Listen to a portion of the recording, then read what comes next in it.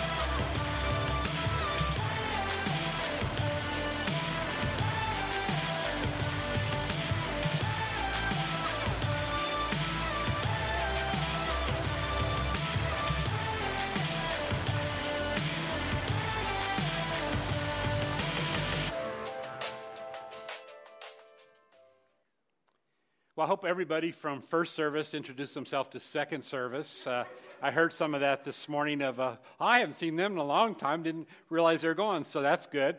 At least one person, I will remain nameless, from North Dakota, called me a wimp this morning for calling off the first service. So, but you can understand that if you're from North Dakota, you look at this and think, what? You kidding me? So anyway, we're glad you're all here, and as Susan said, and thanks, Susan. Susan's supposed to have done that the last 3 months, but when you have 4 kids, you can almost guarantee this time of year one of them is going to be sick. So this was, and we really put it to work this morning up front and everything. So thanks, Susan, for walking us through what's going on this week and our body life. We're into a series called Corinthians Captions. We're working our way through the book of 1 Corinthians, but we're working off the captions that are at the top of the passages. As I've said, those are man-made. Those are not part of the original text, but as they were translated into English, in fact, the chapter numbers and the verse numbers, that's all part of what got put in later on by translators to help us find our way around it. This was actually a letter that a guy named Paul, who was some of the opposition to Christ when he did his ministry on earth, but came to a point he saw the resurrected Christ, and he did an about-face. And most of the New Testament is written by the Apostle Paul, and this is one of the letters he wrote to the church in Corinth. So we're kind of walking through, and this is a church that was really on a path of self-destruction. They were imploding. And we're going to see some of the reasons why, and some of, as Paul moves us now really into more of the reasons or the way to be healthy, because that's really what we're framing this. We want to be healthy as individuals, as believers, even as societies, because the kind of things we're talking about will impact a whole society, will impact a community. So we're kind of walking through, learning what we can learn from this letter Paul wrote to this church that was really in trouble, and trying to help them to regroup. So as we move into today's passage, first time I probably ever heard this statement.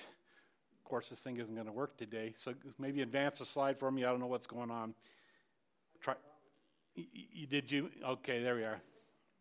Go one back. So first time I ever heard this statement, not my monkey, not my circus, was my wife.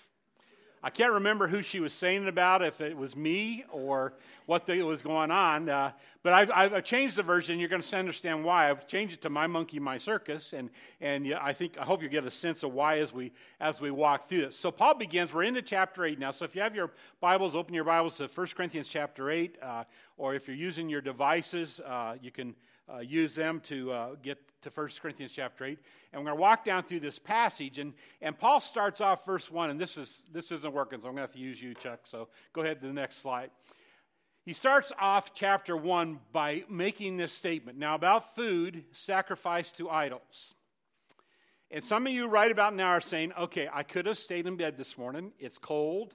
I'm sore because I shoveled snow again. 3rd time this week I shoveled snow. The kids slept in for the first time. Isn't it amazing how kids always sleep on Sunday morning? And that's the morning they don't want to get out of bed. They don't want to get moving. Yes, Saturday they're up and ready to go. And so the kids slept in. And so I made us all get up and get ready and come here so that we could talk about idols, food sacrifice. What on earth does that have to do with me? Well, maybe the next slide will help you. This next passage, as Paul goes on, Chuck, move me on to the next one. As Paul goes on, he says, now, we all possess knowledge. Knowledge puffs up, but love builds up. The man who thinks he knows something does not yet know as he ought to know, but the man who loves God is known by God. It's clear now, right? Okay, I get you. It's like, okay, what on earth is going on? And I think for us to understand what's going on in the heart of Paul in this situation, how it impacts the Corinth church, and then even more so, how does it apply to me? We need to walk back into some history of what's going on in Corinth. And so let me tell you a little bit about Corinth. Next slide shows us that here's Corinth. It's right in that section, that narrow section there. And this is a pretty amazing thing. This what you're seeing there is that's a 4-mile stretch. And in that 4-mile stretch, you have the Asian Sea on one side, the Mediterranean Sea on the other side. You have Asia on one side, you have Italy or Europe on the other side. So you can imagine, this was a port city to beat all port cities. You had all this wealth coming in and all this trade and all this is just an amazing place to bring these two continents, these two areas together. And because of it, it is a very wealthy city. In fact, the best of the best that the world has to offer, you could find in Corinth at this particular time in history. I will also tell you that the worst of the worst of the worst that the world put out there was in the city of Corinth. So there are a lot of things going on, and we'll see some verses that apply to it in a moment. But one of the things was it was also the focus of a particular type of worship. And here's the remains, actually, of the temple in Corinth, the temple of Aphrodite. And she was the goddess of love, beauty, pleasure, and procreation. And it was a very wealthy religion. It was a cult for sure. It was a religion that was based, just matter-of-factly, on immorality. This temple at one time supported over 1,000 male and female prostitutes. Prostitution was part of the religion. It was, in fact, I'll show you a quote. In fact, I think maybe it's the next slide. This is a quote. One of the no, we're not there yet. But so this was a city with all the good things that you might want to have. It was a city with all the wickedness that the world could ever come up with, that humanity could come up with. You found it in the midst of this city. An amazing place. And so Paul, and we didn't get into this last week, got into chapter 6 last week, but Paul kind of lays out and it's not just about this false worship and this religion based on immorality. And it's amazing, as I was studying, that there were things that were part of this immorality that in fact, I was reading a couple to my wife, and she says, you can't share that, and I'm not going to. But it was disgusting. It's just amazing that things that were part of this, quote, worship of God's. But there's a lot more to what was going on in this community as well. And Paul got into that back in chapter 6. We didn't look at it, but I want to look at it this morning because he kind of does this list that gives you an idea. He says, do you not know that the wicked will not inherit the kingdom of God? Do not be deceived. Neither the sexually immoral, nor the idolaters, next slide, Chuck, nor adulterers, nor male prostitutes, nor homosexual offenders, nor thieves, nor the greedy, nor drunkards, nor slanderers, nor swindlers. Man, you start reading through this list, and you're saying, whoa, what a crazy place to live in. You couldn't trust anybody. The model of the day was do what you want to do in whatever frame of life. Party was part of the atmosphere. There was unfaithfulness in marriage, and that was commonplace. You can imagine, some of you have been, about that environment, but that was part of the Corinth city. And Paul is writing to him, he says, the individuals who are stuck in this, and remember, we've walked through the Corinth church. The problem is it's seeped into this church, and probably that's not the way to say it. It came with the people into this church. And so it was a very difficult place. In fact, I think the quote next I was talking about, back in AD 20, this guy wrote, he said, because it was a port city, he said, the voyage to Corinth isn't for just any man. And what he was saying about that was, if you really didn't have a firm foundation, if you're a sailor going into the city of Corinth, and you aren't going in there with some sort of blinders on and with your hand on your wallet and and deliberately steering away from certain parts of cities, it was the ruin of many a sailor who came into this city. They'd come into this city and lose themselves in the mess of what was going on around this particular city. And so this was a famous quote that was written about, not every sailor should sail into the port of Corinth, because you may never get out. Your life may be destroyed in this city. And so Paul is writing to this church because this stuff has seeped into the church, but maybe not in the way that you're anticipating. I think in a different framework, and so that's what he goes into. But here's the amazing thing. So he writes this thing, and he goes to this list, and he says here, all these kinds of individuals that are caught up in these things: wickedness, adultery, homosexuality, sexual immorality. He goes through this whole list: swindlers, and then he goes and he makes this statement, this amazing statement in the next verse. You missed it there. And that is what you are. Go back, Chuck. And that is what some of you were. That's what some of you were. And in fact, when he says were, it's not like, you can go through that list and I can remember the time that I was a kid, and I went into the only store in town. This is Pierceville, Kansas, a little town of less than 100 people.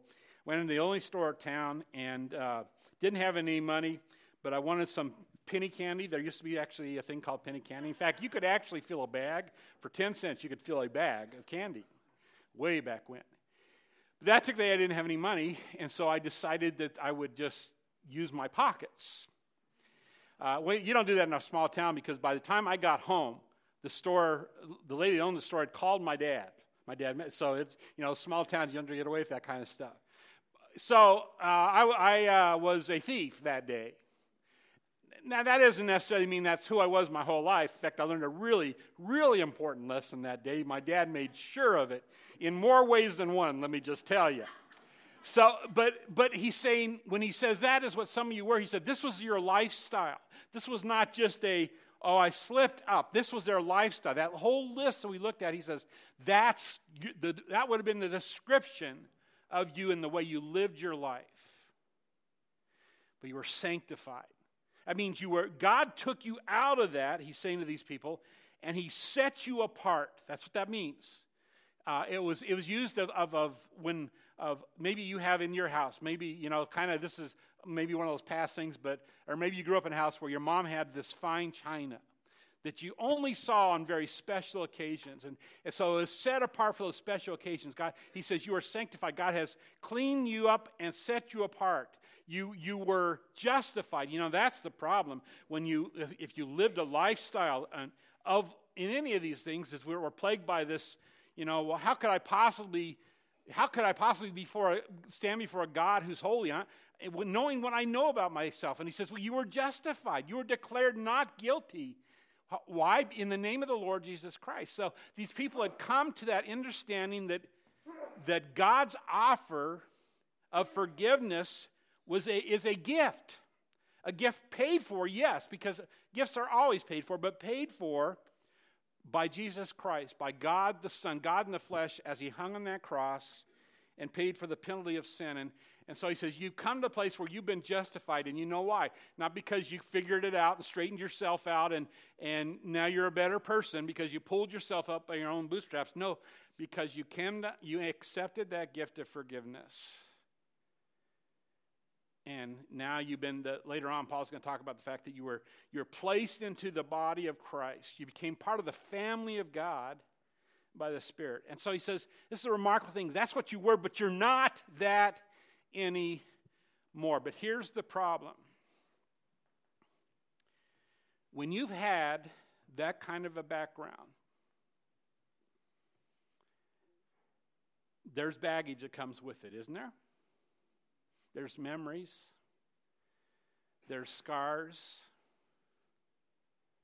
There's struggles. There's relationships that maybe you were part of the damage done along the way. And those things don't just go away, even though God has cleansed us and declared us clean and justified us and adopted us as family. And so here's these people that were described by all that list we looked at a moment ago, and they come into this church, but they come into this church with this baggage, these memories, these things are part of who they are. Go on the next slide, Chuck, if you don't mind. And part of, for some of them, was this worship in this temple of Aphrodite that was so full of immorality. Next slide.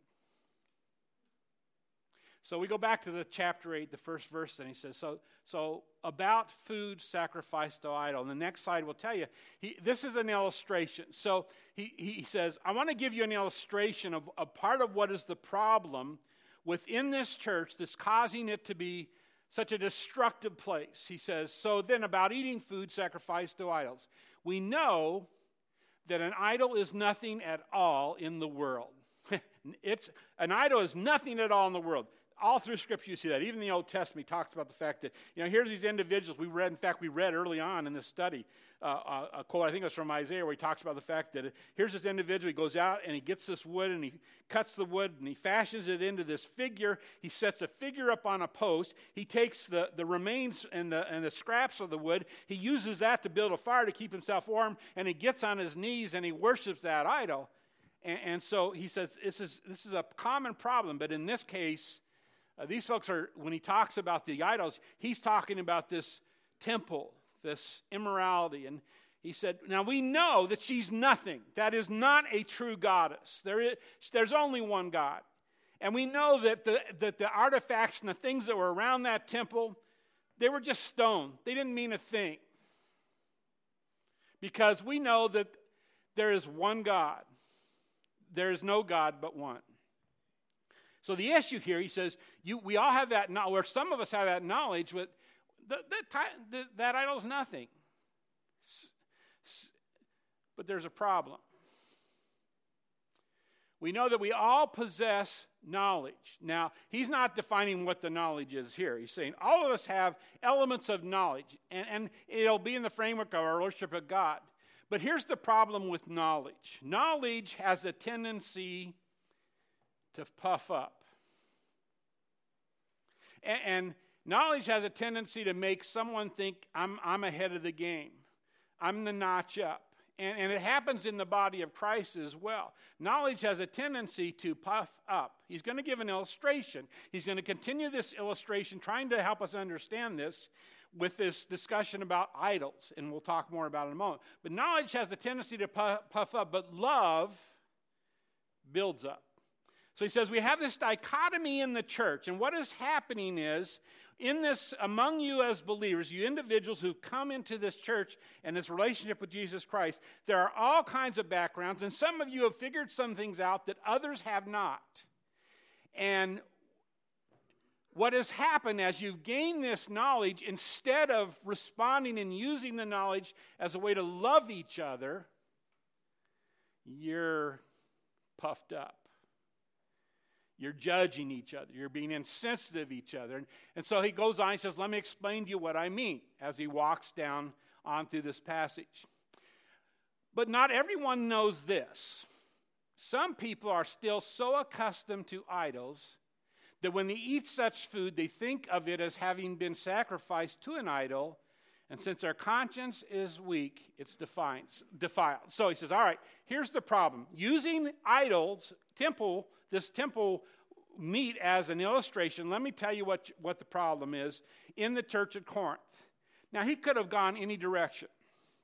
He could have went the direction. Some of those people had grown up in homes that were full of immorality and adultery, where the dad was telling the kids, don't tell your mom what you saw. They grew up in that kind of environment. So that's the baggage they came up with in here. And you can imagine if you were told by the people you look to and respect as the ones who are supposed to guide you in how you lived your life, and that's your memory, and that's what your background has been, you can imagine how it's damaged you and how you have a hard time thinking right about this, and you can imagine what it does for future marriages. And some of you have walked through this where, you have a spouse that doesn't do that, but you're always wondering because this is what you grew up with. And he says, so he could use that as an illustration.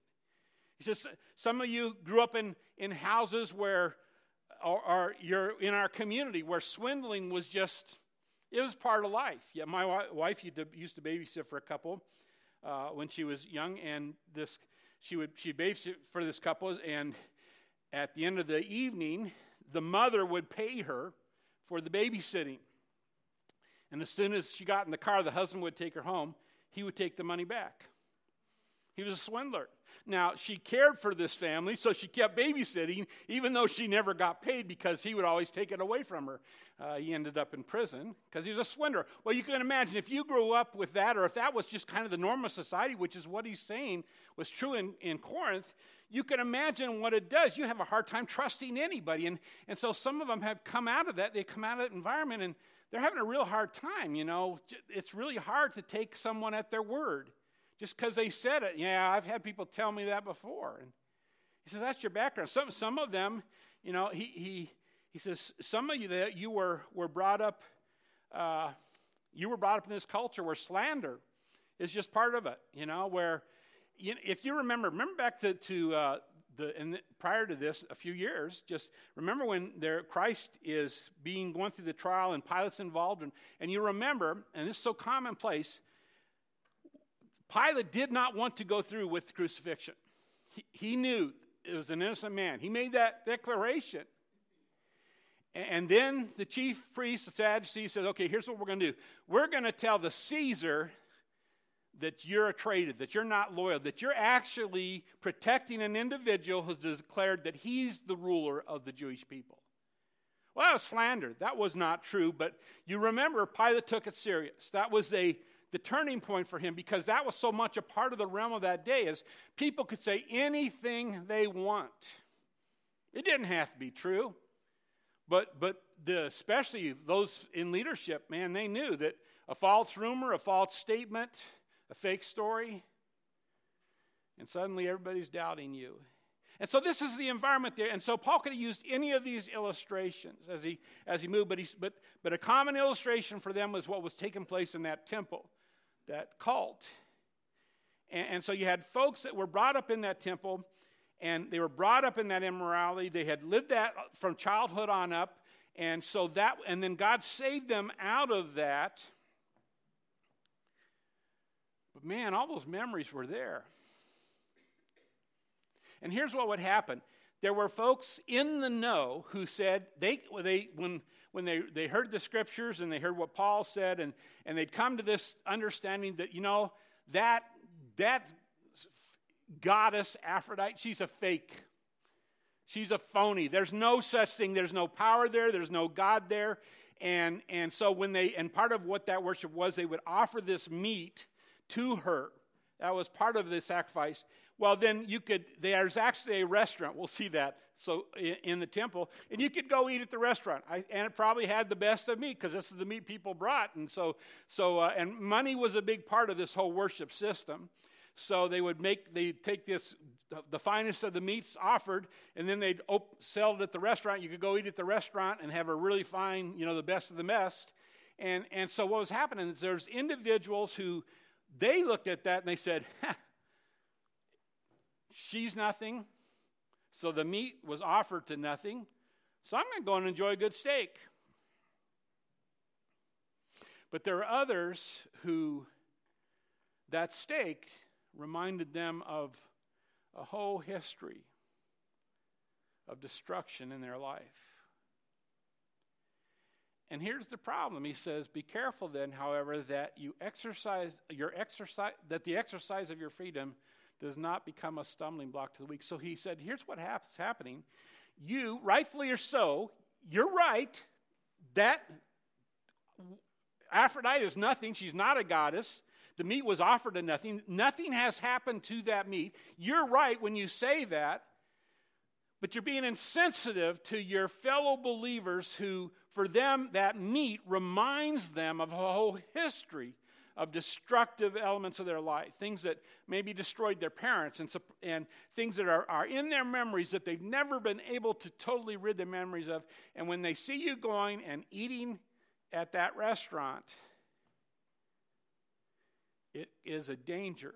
In fact, he says, for anyone who has a weak conscience, and that's the person that looks at the meat and they're saying, I know she's not a real God, but man, I just can't. That meat's, it just brings back all these memories, and so their conscience is weak. Their struggle with that. They cannot separate what used to be in their life with what they know is true, but it's still giving them this battle inside. And he said, when you go and without being sensitive to what's going on in your brother and sister's life, when you go and eat at the restaurant or buy the meat, or you're in danger of causing your brother. In fact, won't he be emboldened to eat what has been sacrificed to either other? He says, here's the problem, that you might, by your insensitivity, cause him, you bring up these memories, these things that he's been trying to forget and trying to take out of his life, these destructive patterns that were so much a part of who he once was, and your insensitivity might cause him, your lack of love might cause him to fall back. And as a result, this weak brother for whom Christ died, and that's a big point, Christ died for him, is destroyed. He's ruined. His loss of well-being, he loses his well-being because you were insensitive to what was going on in his heart. When I was back in college, I've showed you this before, the way I provided for my family, part of the college time, because my wife and I got married after my freshman year, I think. And so as our family grew, I was providing that. But I worked at a factory. And actually a bunch of guys from the Bible college I went to, we all worked at this factory. And one guy's name was Steve. And Steve, it's really interesting. Steve started, we'd carpool together to save money. We're all poor college guys. And so we would all ride in together, and because we were on the same shift, we'd go to school in the morning, and we had afternoon, evening shift. And so we'd ride together, and we'd take turns carpooling. And what I would got in my car, one day Steve got in, he was in the front seat beside me, and I had the radio on, and I'm listening to, some good 60s, 70s, 80s music, the new stuff, which is now in the old station, which really bothers me. But so I have this on, and I'm playing it, and I'm kind of enjoying the music. In fact, all of us are. And Steve reaches over and turns my radio off. I looked down, I said, what are you doing? He says, I don't like that music. I said, well, it's not your car. And I reached over and I turned it back on. Probably up a little bit louder. I don't know, maybe. And Steve didn't say anything after that, but he certainly wasn't happy. He got a little red in the face. Well, I didn't know Steve very well. He was a new student. But as I got to know Steve, I heard his story. Now, Steve he was a Vietnam vet, and he was one of those guys in the scene as he's over there. He got sucked into the drug scene, and it almost destroyed his life. And a big part of that drug scene was the very music that I was listening to.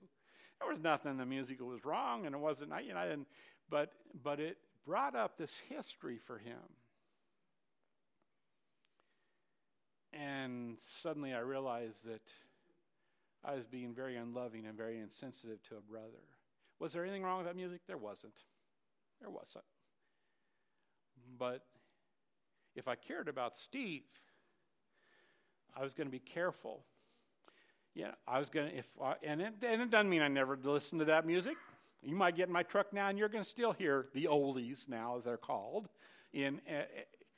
But my heart should be for my brother more than getting my way and my freedom. Did I have the freedom? Yeah, I had the freedom. But see, here's the issue. Here's what Paul's so concerned about, is the misuse of freedom, of not loving each another. And he's not saying that I have to, that something you don't like, I have to define my life by. That's not what he's saying.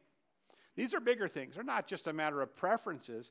These are things that folks had come out of that were, a husband. You marry a wife who has had a history of harmful boyfriends, or maybe a previous marriage that broke up because of adultery, and all of a sudden, you come home from late one night, and she's furious at you.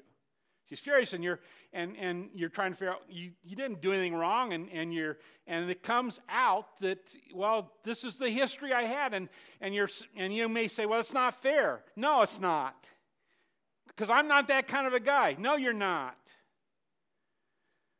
But your wife's heart's been harmed, and there's this love and sensitivity that says, okay, I understand. Here, let me help. Next time, if I'm going to be late, I'll let you know. I'll tell you what's going on. I'll tell you. I'll keep you up. So see, this is all part of this loving and caring for each other. He goes on. He starts explaining some of these things, and as we move down through the slides.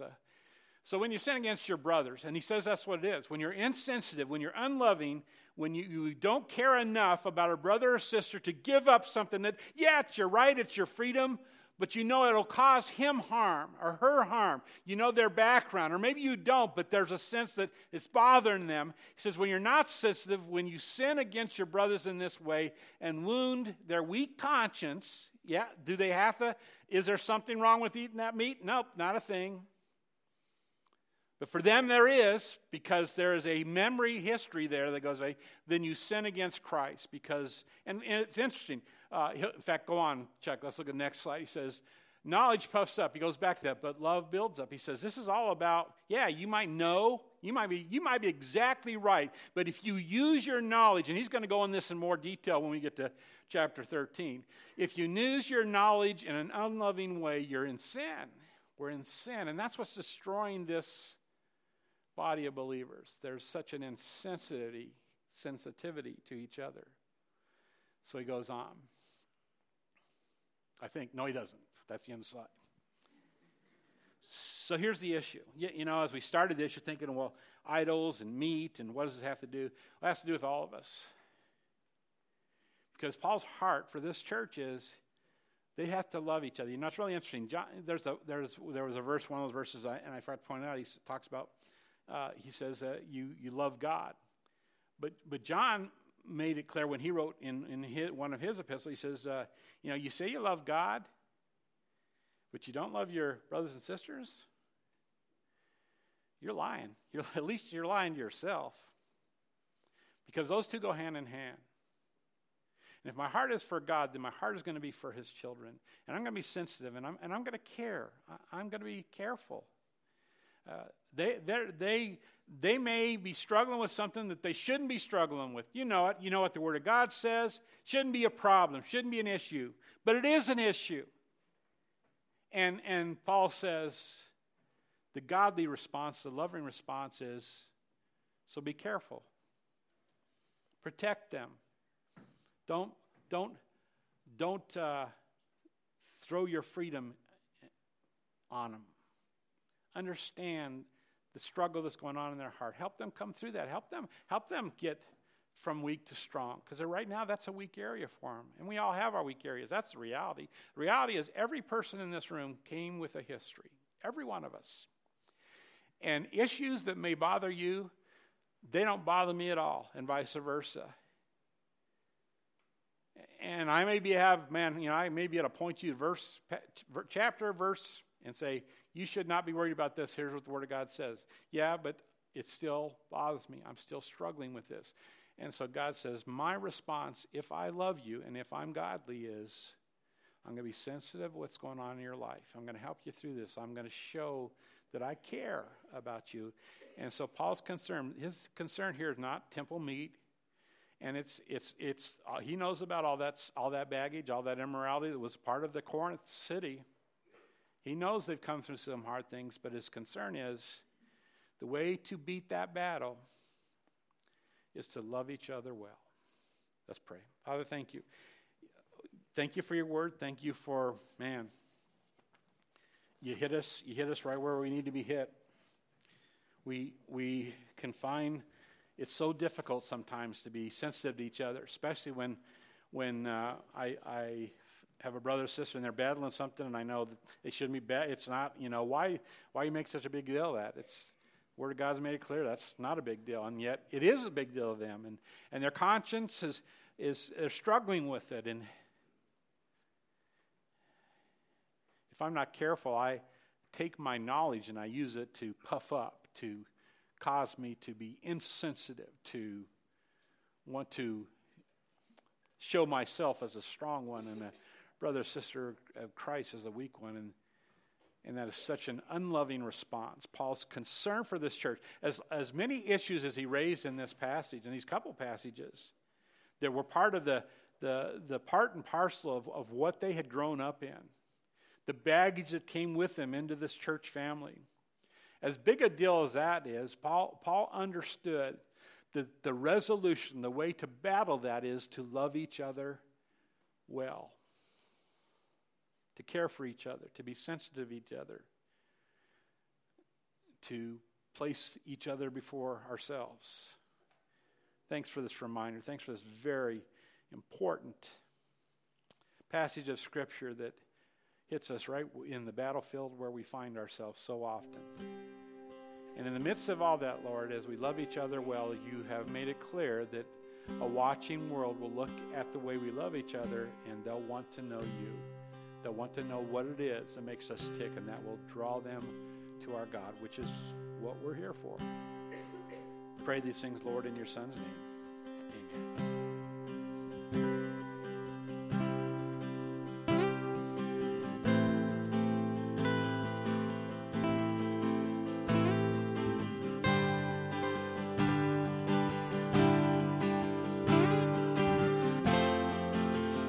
This with us. He is jealous for me. He is jealous for me. He loves like a hurricane. I am a tree bending beneath the weight of his wind and mercy. And all of a sudden I am unaware of these afflictions eclipsed by glory, and I realize just how beautiful you are and how great your affections are for me. And oh, how he loves us, oh, how he loves us. How he loves us all.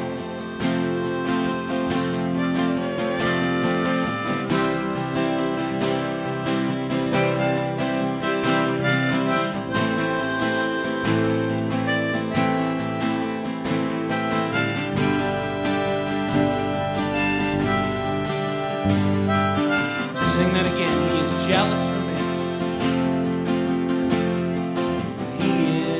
Jealous for me. Love's like a hurricane. I am a tree bending beneath the weight of his wind and mercy. And all of a sudden, I am unaware of these afflictions eclipsed by glory. And I realize just how beautiful you are and how great your affections are for me.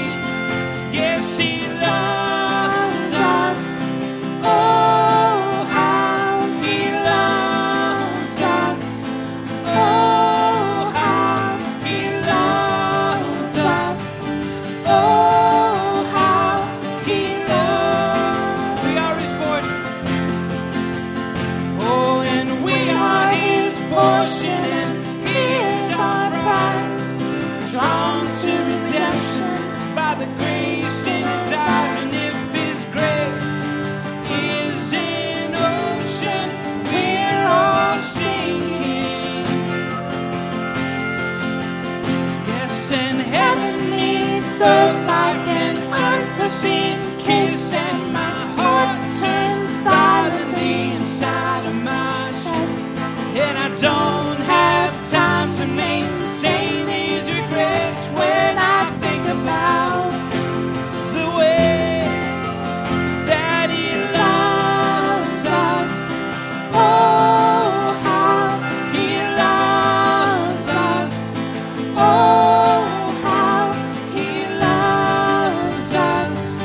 Oh, how He loves. Yes, He loves us. Oh, how He loves us. Oh, how He loves us. Oh, how He